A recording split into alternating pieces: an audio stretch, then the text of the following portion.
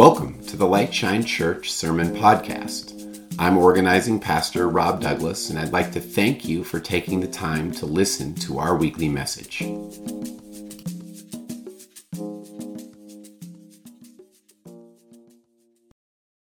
And good morning, everybody. Today is the day. Today is my last day as the resident at Light Shine Church. So, sad day for me. Maybe not for some of you. Maybe for some of you. I don't know. It depends. Maybe you're excited. I'm leaving, and before I get into my message, I just want to communicate and relay how much this community has impacted me and my family so very deeply. And I would like first to thank the leaders, especially Rob, who isn't here right now, and I'll never forgive him for that. But he's going to listen to this later. So I thank you, Rob, for truly being an incredible example of what a church leader should look like. You're a man full of integrity and honesty and warmth and authenticity and so much love. And it truly has inspired me to be a better person and leader. Jeff, thank you, man, for being such a warm and friendly friend and reaching out to get lunch with me in San Clemente and my crazy kids while my wife was at work, and chased my 3 kids around Ballpark Pizza. That was a good time, and I look forward to hanging out soon. And then Dustin, thank you for always encouraging me every time I got off from preaching, giving me a fist bump. And man, you're just a stand-up dude with a really good heart, man. Appreciate you a lot. And Shay, thank you for taking care of my kids when they came up. They're crazy, and definitely preaching better sermons in less than 5 minutes than any of us could possible. So you got fire in you, and I love that. And then Jen, thank you and your family for sending me so much encouragement after preaching and loving on me and my family. You're a great and gifted leader and preacher, but you don't need me to tell you that. So thank you all Light Shine Church, for truly reflecting what a loving and caring, God-centered community looks like. You've all left a lasting mark on me and my family. So thank you guys. You will be missed, but I might be back soon. We'll see. But today we continue our series on the Lord's Prayer. And I received the portion on the kingdom of God. Your kingdom come, your will be done on earth as it is in heaven, which is actually not in Luke. That part's not in Luke. It just says your kingdom come. It doesn't have your will be done on earth as it is in heaven. That's in other gospels. But if you're a nerd like me, or if you have a master's in divinity or theology, you would know that it is actually in some of the manuscripts for Luke. So I'm going to include that in my text because I think it's nice and it goes together. Those things are not separate. Your kingdom come and your will being done. Those are the same thing. But every once in a while, you get a text as someone who's preaching for some reason or another that correlates directly with what is happening in your life. And this usually makes it extremely, or just a lot easier, at least for me, to come up in front of a group of people and honestly proclaim something I've learned that I think is worth passing along to other humans. So before I get into all that, I want to share something with you that is vulnerable, that is honest, and that is open. And I know some preachers will say that to try to hook you in, but this is real. This is the real deal. But as most of you guys know, I've shared with you in the past that I have a past of addiction issues. 10 years ago, I had a spiritual experience and was able to give up my power that I was clinging on to a higher power. And the result was I was able to escape the prison of heroin addiction, which is a sheer miracle, right? Because to give you a little bit of an idea, if you don't know, heroin addiction, the recovery rate is pretty insane. I think it's around 99% of heroin addicts relapse within the first 5 years. So somehow, for whatever reason, I was able to beat that statistic. So on August 17, 2010, I quit drinking. I quit heroin. I quit all drugs. Now for the honest part. But just before I started Lightshine Church, my wife and I started to talk about the possibility of me drinking again, right? Since my real issue wasn't alcohol, my real issue was heroin. So we thought, well, maybe I could have, I have a pretty good head on my shoulders now, and maybe I can enjoy drinking. I have it all figured out now, right? I'm a pastor, I have kids, I got married, I'm a good bloke. So let's go for it. So we got a bottle of wine one night after that discussion, and my wife and I decided to have a glass or two of wine as we put together IKEA bookshelves, which I would highly recommend always having some sort of alcoholic beverage when putting together any IKEA product, because it's definitely needed. But guess what happened, right? My first time drinking after 7 years, nothing happened really. I felt a little funny. I put one shelf on backwards and my wife laughed at me, and that was pretty much the extent of the first time I drank again. And to be honest, it was a good time, and it was good for a long time. For a long time, my relationship with alcohol was good for almost a year. But a few months back, I started to use alcohol for whatever reason as kind of self-medication to treat a light depression I was dealing with. And I never went into a completely out of control state of alcoholism. I didn't lose a job or cheat or end up in jail or with a DUI. I've been to those places, some of those places before in the past, but that just didn't happen. That didn't happen to me. But after months of drinking and trying to stop and then drinking again, I realized I had never really felt miserable.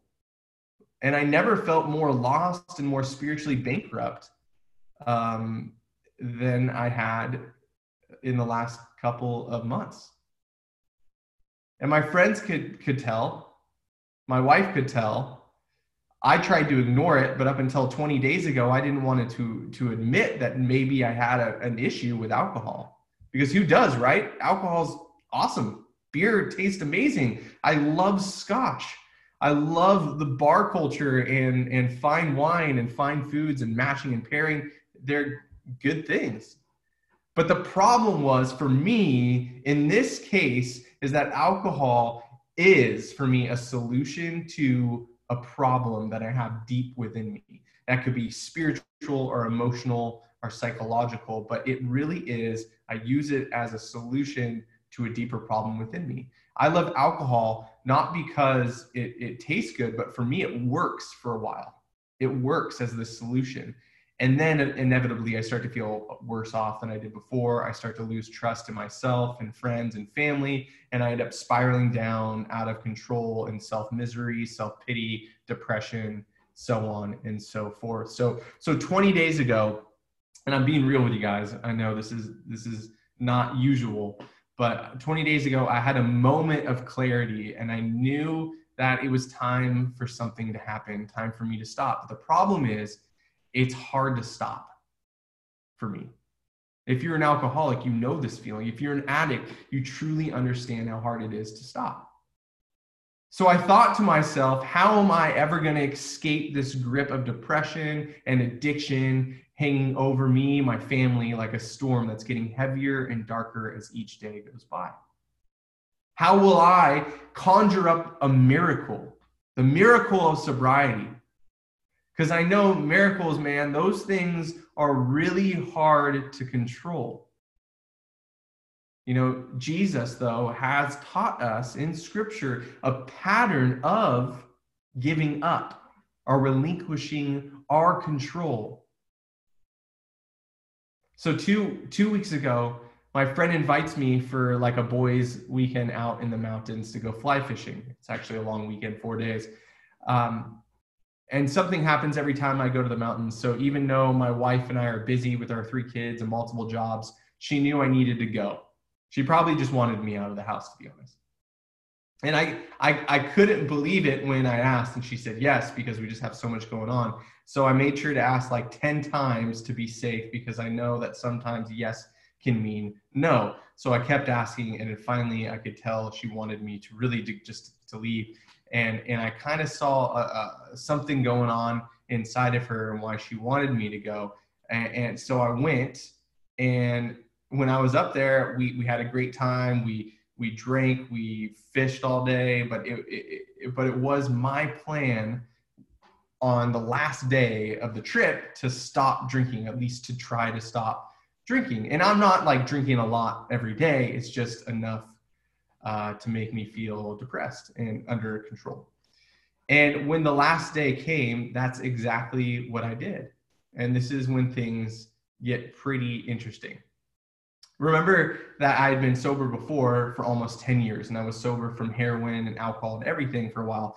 And we're driving home, and it's overlooking the high Sierras because we're in the Mammoth area, and it's that beauty only those mountains can behold. If you've been up there, you know the feeling. It's almost like a spiritual experience, this feeling of on the right day. It's just amazing. And after spending 4 days in the mountains, you suddenly become more aware and you're able to listen to what's going on inside of you.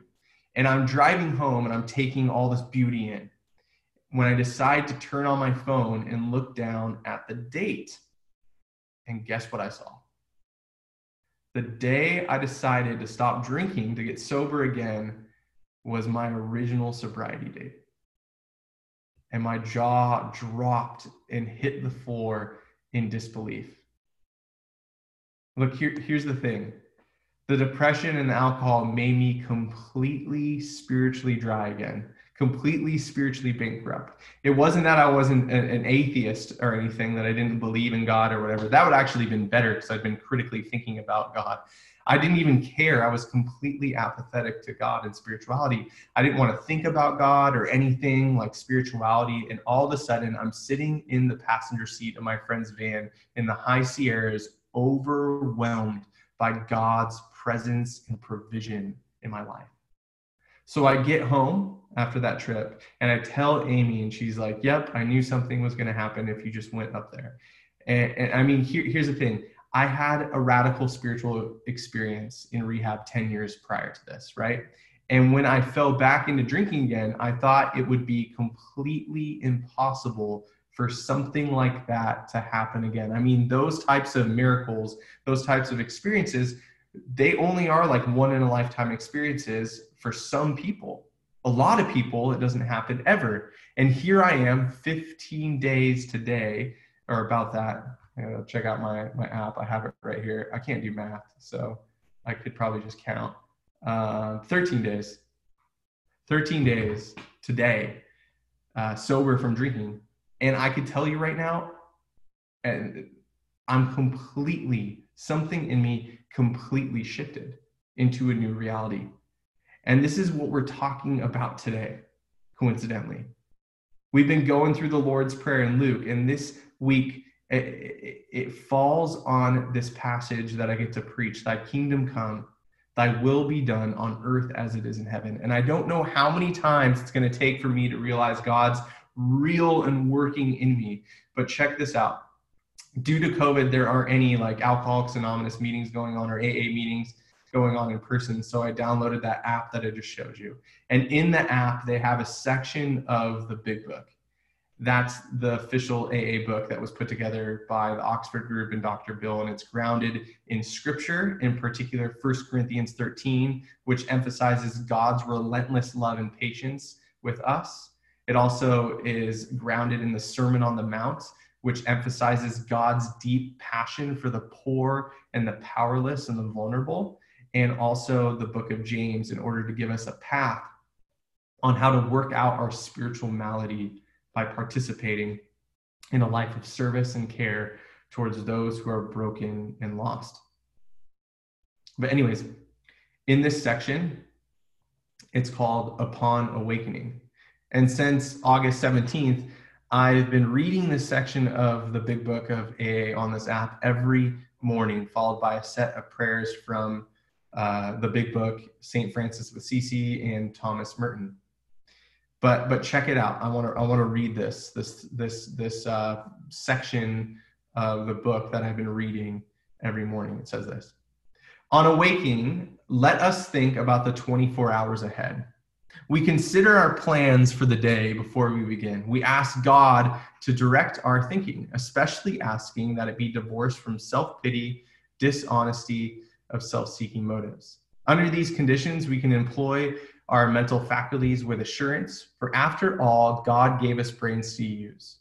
Our thought life will be placed on a much higher plane when our thinking is cleared of wrong motives.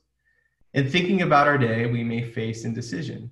We may not be able to determine which course to take. Here we ask for inspiration, an intuitive thought or a decision. We relax, we take it easy. We don't struggle. We are often surprised how the right answer comes after we have tried this for a while. What used to be the hunch or the occasional inspiration gradually becomes a working part of the mind. Being still inexperienced and having just made conscious contact with God, it is not probable that we are going to be inspired at all times.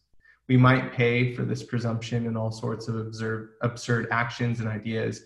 Nevertheless, we find that our thinking as time passes be more and more on the plane of inspiration. We come to rely upon it. We usually conclude the period of meditation with a prayer that we have been shown all through the day what our next step is to be, that we be given whatever we need to take care of such problems. We ask especially for freedom from self-will and are careful to make no requests for ourselves only. We may ask for ourselves, however, if others will be helped. We are careful never to pray for our own selfish ends. Many of us have wasted a lot of time doing that, and it doesn't work. You can easily see why. If circumstances warrant, we ask our wives or friends to join us in morning meditation. If we belong to a religious denomination which requires a definite morning devotion, we attend to that also. If not, members of religious bodies, we sometimes select and memorize a few set of prayers which emphasize the principles we have been discussing. There are many helpful books, also suggestions about these may be obtained from one's priest, minister, or rabbi. But be quick to see where religious people are right. Make use of what they offer. As we go through the day, we pause. When agitated or doubtful, and ask for the right thought or action. We constantly remind ourselves we are no longer running the show, humbly saying to ourselves many times each day, and this is the part I want to share with you this morning, Thy will be done. Thy will be done. And I'll stop there. I had no idea when I started this that I was going to be preaching on this passage, because I'm really not good at planning, and I always look at my scripture that I'm preaching on about 3 days before I preach.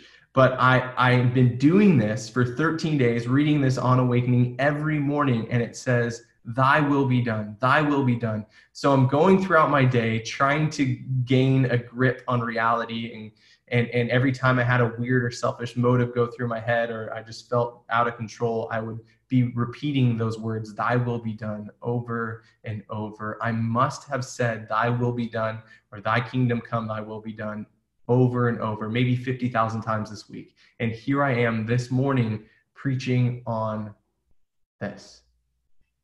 My sister-in-law, who's kind of like a contemplative mystic type person, said to me, how many times will it take for you to get it? That God is real and present in your life, Chad. In AA, they often say something like this will happen 999 times, and it won't be until the 1,000th time that you actually get it. And that's what it's like for me for some reason. I'm stubborn. I have a spiritual illness or something. I don't know. But every time I prayed, I would experience a little bit less anxiety, a little more freedom, and eventually fall into a path that was better than my own path. Instantly, my life got a bit easier. Amy and the kids felt safer, and in general, my presence was lighter, and to be honest, I felt more free than ever. And this is the kingdom of God for those who suffer. God's kingdom is righteousness and peace, as Jesus says. These things I felt far from just 2 weeks ago, now I felt were like the center of my life. And today I am overwhelmed by the grace of God. And this is what it means to walk in step and in tune with God, to pray, thy will be done, and become attentive to God throughout your day, and then put that into action, to share that and to demonstrate that good news to the world. Because to be honest, we all know that prayer can be difficult because I think we make it difficult. We tend to over spiritualize prayer and thus make it almost unattainable, right? Prayer, though, is neither sacred nor secular. It is like breath, or it should be at least. Because breath is neither sacred or secular. It's simply something we just naturally do. And this is what prayer ought to be like. We ought to live in a pattern of God's will as Jesus followers, but this does come with some practice. And this prayer guides us into how to start this journey. I don't know about you, but have you ever sat around and really thought about your breath? And not in a meditative, intentional way, but just oh my gosh, why am I breathing? And what is that? What is it? Well, what is that? And if you're anything like me, I start to kind of panic and get a little bit anxious when I start to overthink that. And I think the same thing happens when we think about prayer too much. We become anxious or overwhelmed or apathetic to it, and we just push it away. To overthink it leads to monotony or anxiety, and it begins to become something other we eventually ignore or give up on. But prayer is not something we use to control God or to control outcomes. It is a way that we can align ourselves with God's purpose in our own life and in the world. And this is exactly what God's kingdom is for. It's for you and I. God's kingdom is a gift given to those who desperately seek it. But it's also, as Jesus says, in our midst always. It's hard to see, but sometimes it just smacks you right in your face like it did to me 13 days ago. But we also know that God's kingdom isn't a personal thing only, right? It is a communal, and it's even extends out into the cosmos because God reigns over all. And if you're like me, you're probably curious on what God's kingdom is. It was the message, as you probably know, that Jesus spoke the most about. It was central to the gospel. And scripture says it's obviously God's reign in the world. And we know that God is what? God is love. So God's kingdom is love. It's full of love. It is righteousness. It is purity. It is peace. It is full of justice. It is truth. It is mercy. It is compassion. So essentially, God's kingdom is the way it ought to be for you and for me and for the entirety of creation. And in today's world, with greed and power-hungry leadership and fallen and broken systems that cause massive amounts of oppression that leads to death of many innocent people, or the idolatry and ideology of people that are participating in systems of violence and injustice and can't see it. I mean, more than ever, the anti-kingdom is more visible, which means more than ever, we need people who are truly present, people who are aware and unanxious, who are full of love, full of compassion, unafraid, ready to stand for justice. Citizens of a different kind of kingdom, willing to stand up to the power of the oppressor. People willing to lay down their own power for the sake of the other. Not a story of self-will run riot. Not a story of grasping after our own power or our own control, but as Jesus displayed, a giving up of our own power. One that relinquishes our own will, or as he says, dying to self to discover that actually that's where real power lies. The power of love and justice and compassion. Because that's the path Jesus revealed, right? When he emptied himself, when he chose to become a slave, when he chose to go up on a cross, which was a symbol to be cursed by God, the highest power. He relinquished his control, his power, his will, and gave it up to God for the sake of the world, to set the captive free and to reveal another way, a way of true power, a way of service, and ultimately true love. And that's what this world needs now more than ever. For thy will to be done, for the kingdom to come on earth as it is in heaven. And we, as Christ followers, if you are, have the opportunity to be a part of this. First through prayer and then through action. To choose to give up our own power and to use our privilege to care for those who don't have it. To ask for God's will to be done in our lives so we can participate in his kingdom on earth. To be an unanxious presence in an anxious world, because we know that Jesus will always have enough bread for us, but more importantly, for the others too. So we don't have to worry anymore. We don't have to grab and grasp at everything around us. We get to open our hands and give it away for free. So as we end today, I would like to say the Lord's Prayer. We're going to say it again later on, but I want to say it again as we end here today, one last time. So if you'll join me in saying the Lord's Prayer as we step into a different reality together, and then step out into the world, being representatives, citizens of a better kingdom than our own. So let us pray. Our Father, who art in heaven, hallowed be thy name. Thy kingdom come, thy will be done, on earth as it is in heaven. Give us this day our daily bread, and forgive us our debts as we forgive our debtors. And lead us not into temptation, but deliver us from evil. For thine is the kingdom, and the power, and the glory forever. Amen.